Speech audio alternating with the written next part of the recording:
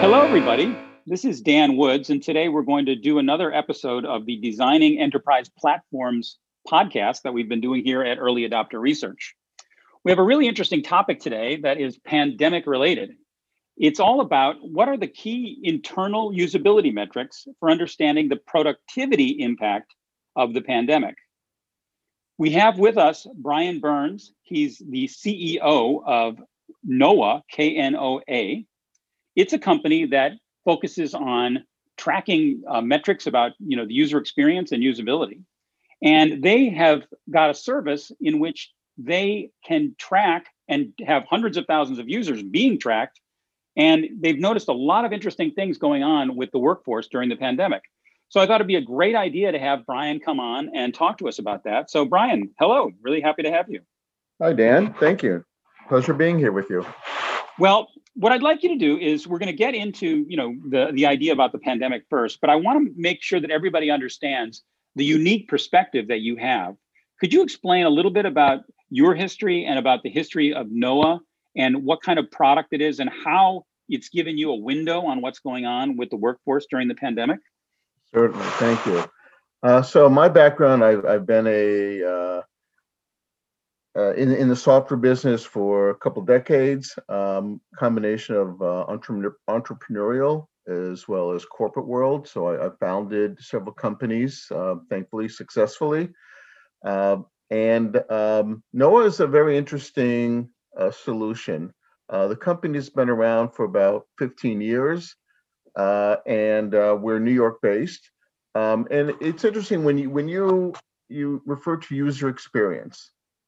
And we all understand user experience from actually our shopping experiences online.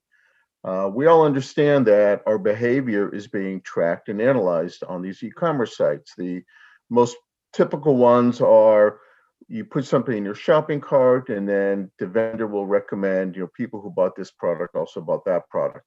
But actually, the analysis and the analytics are much more deep than that. They're looking at all of your behavior on the site. How did you get to the site? What pages are you on? How long are you spending on a page? What is the order of information and content that you're viewing? And essentially, they're trying to understand and predict your behavior so they can recommend the most relevant and interesting content or products to you. Now, what we do is something similar in the corporate world. We work with large organizations. You mentioned hundreds of thousands of users. It's actually millions of users. And what happens in the corporate world is these organizations use these large enterprise software systems from SAP or Oracle. These systems are essentially running these companies from inventory to billing, order tracking, customer service, call center, finance. And if you can imagine, companies with tens of thousands of users interacting with these systems, you can gain a lot of insight into employee productivity, efficiencies, etc. And that's what we do. We've been doing this now for 15 years. We have some of the largest organizations in the world as our customers, from Unilever, Nestle, Johnson & Johnson, government agencies. We have users around the world, and actually SAP resells our product. Knoa User Experience Management is the name of the product. Cross industry, so every industry has larger numbers of employees who are engaged with these software systems. And the real question is, companies, after they invest tens of millions of dollars into these systems, are they effective? Are my employees efficient? How do you know that? How would you know that? For example, we've all interacted with software systems that are not intuitive.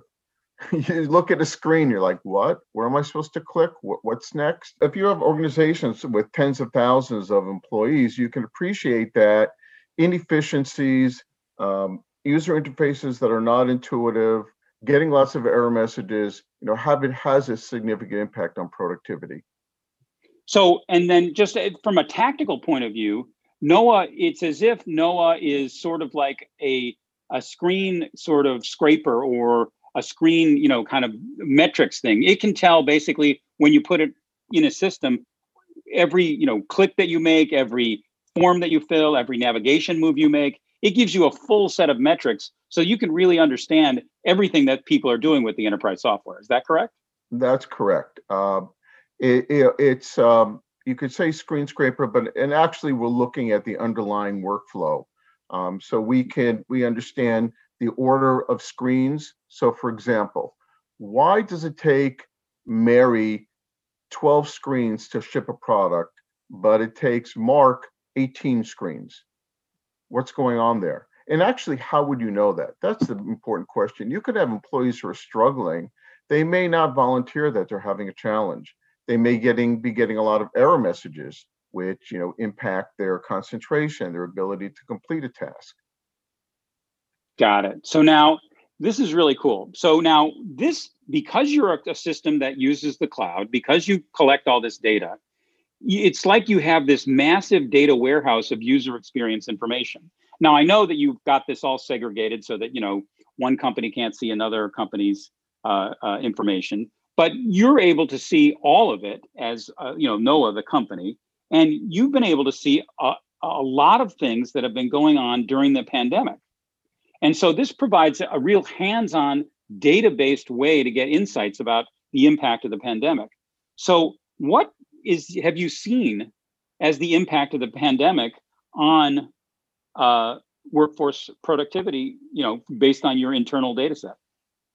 That's right. We actually had a front row and have a front row to how organizations respond to the challenge of having people work from home.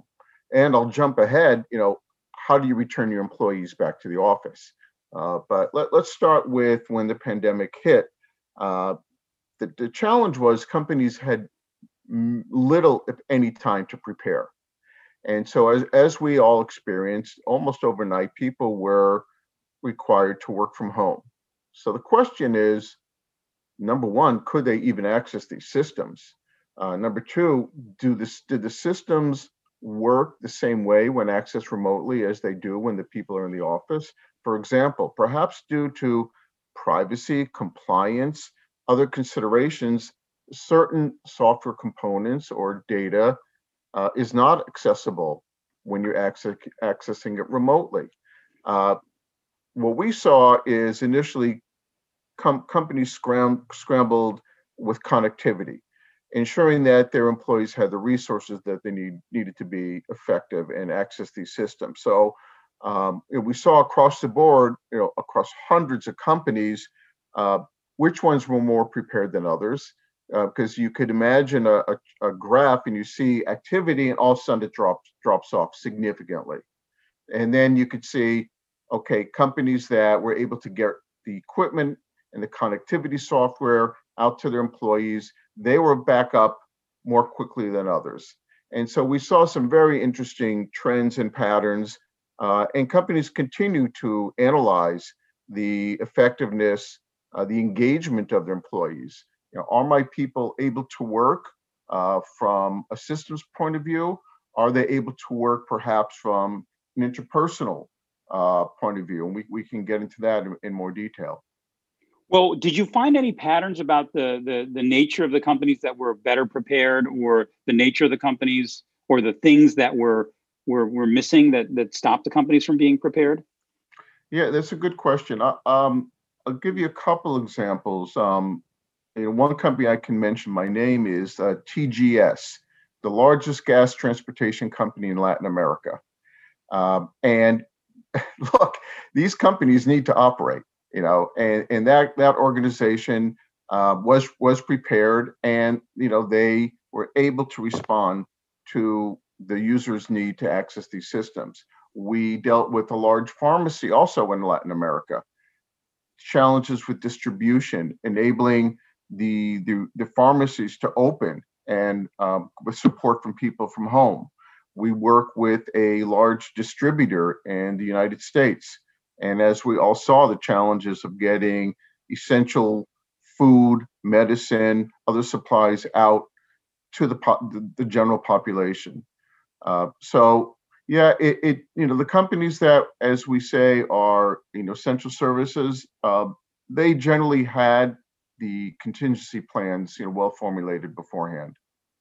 Got it. So it was really a matter of planning for this eventuality and having the ability to deliver the key interfaces through other means, and also having the capacity. Because one of the things that I noticed happened is a lot of people had VPN infrastructure, but it was only for a small number of people who were expected Right. to use it. And then when they expanded it to a large number of people, it just it was over flooded and everything stopped working properly.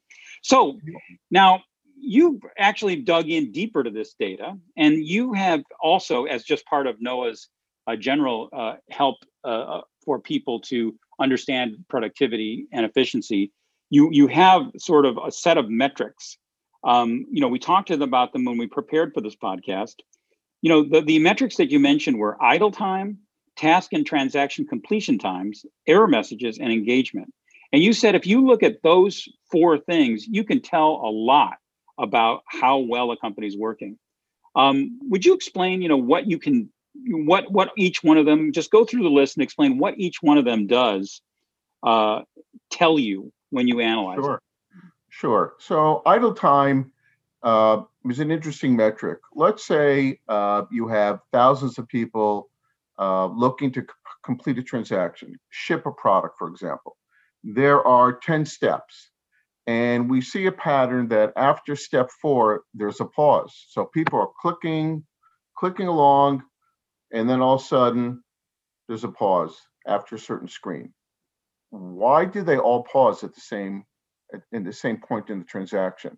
So there's something that's affected all these employees. So we have to look at the user interface. Perhaps the screen there is not intuitive. Perhaps my users are getting an error at that point. Perhaps the workflow is not efficient. So you could go in and you can look to rectify that issue. And then you use our software to verify that the course of action actually was effective. Yes, the user interface wasn't intuitive. We modified it, and now people, after step 4, they're just clicking along to step 5, step 6, etc. Now, let's say idle time is not consistent. Let's say I look across my employees and I see idle time is increasing. What does that tell you? That tells you perhaps your employees are just not as engaged. And that's understandable in the era of the pandemic, where people have different challenges in their environment. It could be in a multi-generational home, so you have distractions, worrying about your elder relatives, dealing with children and homeschooling, and so people get distracted. On the other hand, you can have people who are self-isolated, alone, and that has the other associated challenges. So we get a sense of the overall engagement of your workforce. Now, so just let's stay with idle time for just a second. So the idea here is that you can look at it both on a sort of individual micro system level, where you're looking at the whole, how is the flow of the whole system, but then you can also look at it on a macro level, saying like, is idle time increasing just generally? So like, did everybody, like, during the World Series in 1968, you certainly wouldn't want to, where the Detroit Tigers were in the World Series, you probably wouldn't have want to bought a car that was being made while the World Series was on. And you would have probably seen a massive, kind of secular disengagement if you could measure it. Right. And so does anybody actually do that? Keep track of like, this on a sort of like the pulse of the workforce sort of a level? Yeah, certainly. And I just wanted to make one point. Most, if not all, of our customers are not looking at the individual employee behavior. This isn't really spying on employees. You're not getting the value of the software when you look at an individual. The real return is when you look at the behavior of thousands of employees. And most of our customers anonymize the data to ensure privacy, etc. So I just wanted to make that point.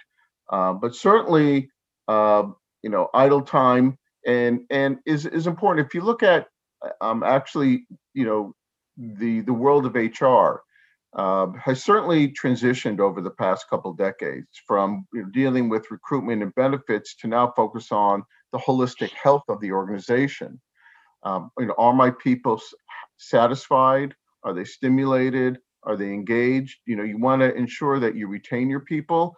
And, if you put your people in front of software that is frustrating, that is clunky, that seems antiquated, you're going to have a challenge keeping your people, because for a lot of employees, the software is their work environment. And you can have a nice cafe and great benefits, but if they're sitting for 6 hours, 8 hours in front of software that's frustrating for them, uh, you will see a lot of idle time.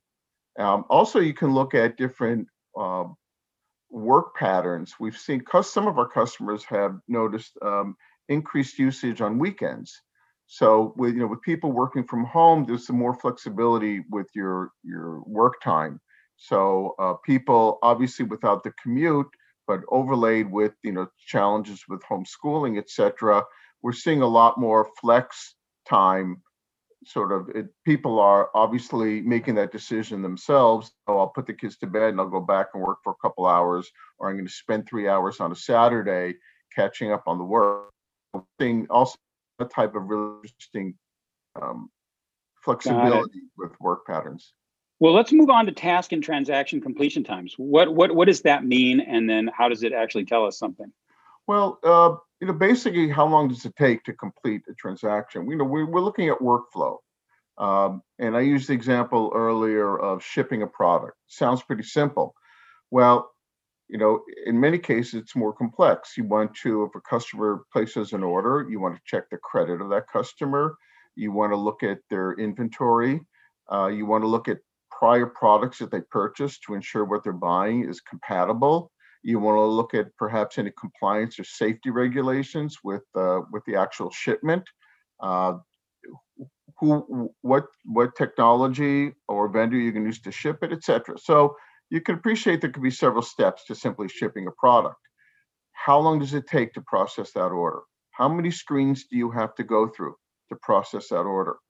And that really looks at the usability, the user interface, the workflow. Is the workflow efficient? Is it intuitive? So I know after step one, step two makes sense in terms of consecutive steps that flow, and that impacts productivity. That impacts employee satisfaction. So I could tell you how many screens it takes to complete the transaction and how long it takes. And you can look at what's really interesting. We had one customer tell us that one of their sites in Argentina was more efficient than a site in Australia.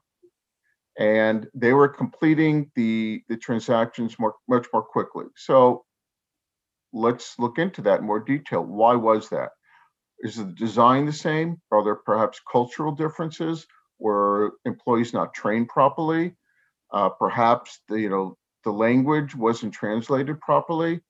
And so what's really interesting is we're giving you a baseline of all this behavior. When you implement our software, we're going to give you a rich set of analytics so you can look at your current reality. How fast are the transactions being completed? And then once you go and look to rectify through training, through design, you run the software again, and you could look at the delta, the improvements in efficiency. So yes, these transactions are completed more quickly. There are fewer steps. And that certainly helps your organization be more efficient. It helps you with customer satisfaction. Your customers are getting the product shipped more quickly. Across right across all the functional areas within an organization. Now, what can you tell from error messages? Well, error messages are frustrating. Error messages, they could be system messages, they can be user error messages. And just understanding that these messages are popping up and the source of the message will help you again to go in and be proactive. If errors are occurring, and invariably they are, how do you know? Do you have to wait for someone to call into the help desk before you realize that you're having a problem with errors. Most employees really want to focus on the job at hand. They don't want to spend time online with the agent, the technician helping them. So, I think by the time they're calling the help desk, they've reached a level of frustration, and obviously that's something you want to avoid. So what we can do is we can identify the errors. We can identify the errors by the software module. We can identify the errors by geography, and organizations can be very proactive in rectifying those errors and ensuring a better user experience. Got it. And then how do you define engagement, and how do you measure it based on the data that you have? I mean, that's obviously it's a very general term, but the bottom line is, are they using the software? And companies again are surprised. They look at that. They should be engaged with that software throughout the day and what's going on here. And you'll find that employees will perhaps use other applications on the side. For example, they're in finance and they're just frustrated, and they'll go and pop up Excel and use Excel to complete a task. Well, the challenge is Excel is perhaps not available to other employees who are part of this transaction or whatever workflow the employees engage with. So you want to make sure that the employees are actually using the software. And especially what's really interesting with engagement is companies invest a lot of resource in upgrades, digital transformation. So they're migrating from, let's say, on-premise to the cloud. And you can appreciate these are quite significant projects in terms of resources. That cost a lot of money. There's a lot of investment. And the question is, post-migration, what benefits are we seeing from these new versions, right? So are my employees using the software more after the migration than before the migration? How would you know that? You bring up this whole idea of engagement brings up two things that I think are really important in the modern day. The one is, the idea of just underutilizing enterprise software, because if you buy Salesforce, but you're only using Salesforce in a minimal way, you might as well go to some cheapo, CRM if you're not really using, the full, measure of all its services, because it's a lot more expensive than the cheapo version. Or if you're not using certain, productivity features or anything, you're missing out on this huge expense that you say. The second thing I think is, I would love to dig in and see what the difference is in productivity when you move from like an on-premise system that has a PC sort of fat client interface where everything's really snappy, and then you go to the cloud version where it's browser-based. And I work on both types of software all day long, and you know what? The cloud stuff just isn't as snappy, isn't as quick. The keystrokes don't respond as fast. The user interface, is behind, some of the things.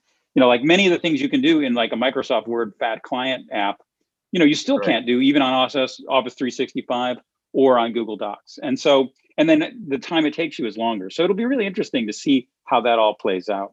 But now let's move on to the next section of our talk, which is like, what do you do with all this insight? And we came up with about 5 things that were really interesting. And I'd just like to run through the list and then talk about them.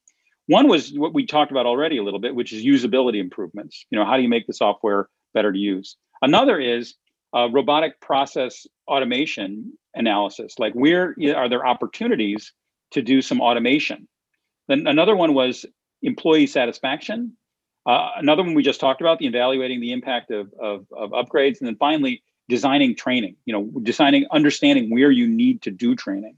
Could you talk a little bit about, these 5 ways that, getting this data about how your users are using the software can help? Yeah, certainly. And, you talked about, companies migrating to the cloud, which obviously in our industry is a priority. And the vendors are prioritizing it, and our customers are prioritizing that. So the question is, as you said, does the software work as efficiently, as intuitively in the cloud as it did on-prem.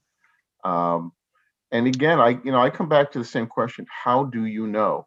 You know, IT will roll out a new user interface, beautiful graphics, beautiful colors. Isn't this pretty? Well, yes, it looks nice, but is it intuitive? Does it make the software easier to use, more understandable? Do I really understand what the next step would be? And so that's the beauty of what our software does is, we give you that before and after snapshot. So you roll out the new user interface, uh, and I'll tell you immediately whether you're getting the improvement in usability.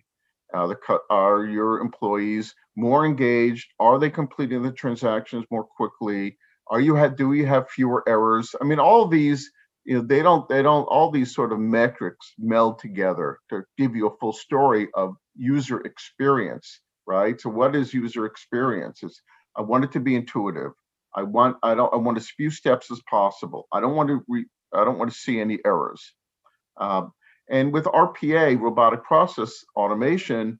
Well, let's stop here and just explain what we mean by RPA, because I think we're a couple of enterprise software nerds, and I didn't really explain it. So, from my perspective, robotic process automation covers this huge range of software. At the lowest end, it's like sort of like keyboard macros, where you can use keyboard macros to put on top of a system so that in one click you can do a whole bunch of stuff in a software interface. Now, nobody would, while in fact a lot of robotic process automation amounts to that, none of the vendors would say that that's what they do, but frankly that is what they do. Now, at a higher level, they do much more complicated stuff where they're actually intermediating between the user, the internal user or the external user, and then controlling large, vast systems underneath, and orchestrating large processes so that it makes it much simpler either for the customer or for the end user. That's what all of them would say they really do. But how does your software help figure that out? Well, what we do is we provide complete visibility into the front end processes and the tasks that lend themselves to automation. So our user analytics can be used to identify multiple automation targets. For example, the range of applications and transactions that are used in executing the most common tasks, which can be linked to automation. Tasks that are prone to human errors that can be eliminated through automation. And routine tasks, well, I would call it low degree of variability, where human effort can be entirely offloaded to the robots. And so basically what we do is we measure the frequency of these robot executed tasks. We compare the productivity of human-driven transactions to the robotic counterparts.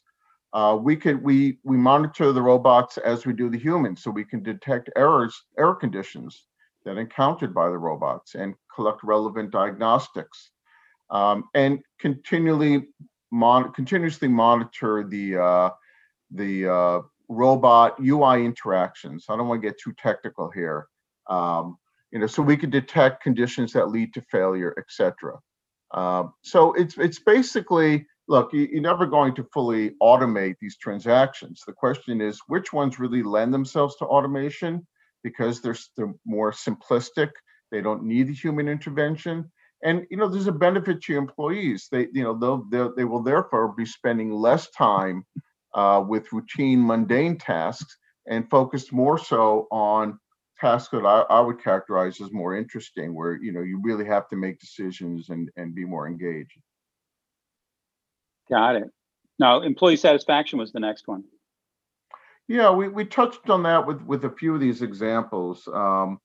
People, employees are satisfied when they're productive, when they're engaged, when they feel a sense of accomplishment and success. And so, if they're continually frustrated, if they can't get the job done, if they continually have to go and ask the person in the next cubicle, eventually there will be people in the next cubicle, or chat with someone online. I can't get, I get this error. That impacts people's satisfaction and the fulfillment in their job. pretty straightforward. And again, the Yeah. key factor is they're using these software systems for hours a day. It's just you just touched on it a little bit about usability. Um, People can be frustrated very easily, and compound that with the situation with the pandemic, where you don't have as access as readily to support resources. It really is an issue. Got it. And then the evaluating the impact of upgrades is sort of like a sub case of usability improvements. You do basically a before or after monitor of the upgrades, and you've talked about that. Yeah, and it's during also, for example, user acceptance testing. So, these upgrades are quite comprehensive. These are big projects, and you want to be able to analyze along the way. You don't want to have to wait till you do a 10 million, $20 million upgrade for 60,000 employees, and at the end to find out that, wow, this wasn't designed properly. So with Noah, you can test throughout this process. So yes, what you mentioned, getting the baseline before migration, comparing that to post migration gives you sort of macro metrics. Was the upgrade successful? Are transactions being completed more quickly? Fewer errors, fewer steps. But to get to that point, it's a quite intensive process throughout the migration. Got it. Now and then that plays perfectly in, because one of the things you might find in an upgrade is that maybe a system that is not being used because people need more training. And then that's the last point we were talking about, is designing training. I'm assuming that you can, kind of tell where the difference between a user experience where people are like, where the software is just hopeless, and a user experience where people just don't know where to click. Right. Also fundamentally is, the last thing you want to do is put people in a 5-day training class, right? Their eyes glaze over, and it's hard to focus and concentrate for anyone. And then compound that with doing it remotely. So first of all, if we're designing training, I could tell you which components of the software employees are using. So you want to focus on those components. I could tell you where users are struggling, where they're abandoning transactions, where they're getting the most errors, where it's taking an inordinate amount of time to complete a transaction. That's what you prioritize. So you can be very focused with the training and put someone in a 2-hour training class. It's focused on exactly what they're doing, exactly where they're seeing some challenges. And that's very effective. And then, again, you run the software post-training and see if the training had an impact. And if the training didn't have an impact, okay, now let's perhaps revisit the design of the workflow, the design of the user interface. And so the software, this isn't a one-time analysis that you're doing. It's continuous, and you improve the experience. You continually improve efficiencies in your organization. And we've worked with third-party IDC actually to come up with some very detailed return on investment of the software. Companies receive a payback in a matter of months. The productivity increase goes right to the bottom line. In terms of the efficiency of your organization, of your employees, customer satisfaction. By the way, you have customers who are using these enterprise systems, right? So a lot of customers will use these self-serve software. They want to go in and they want to check the availability of product. They want to check the status of an order. They want to look at technical information. What's their experience like?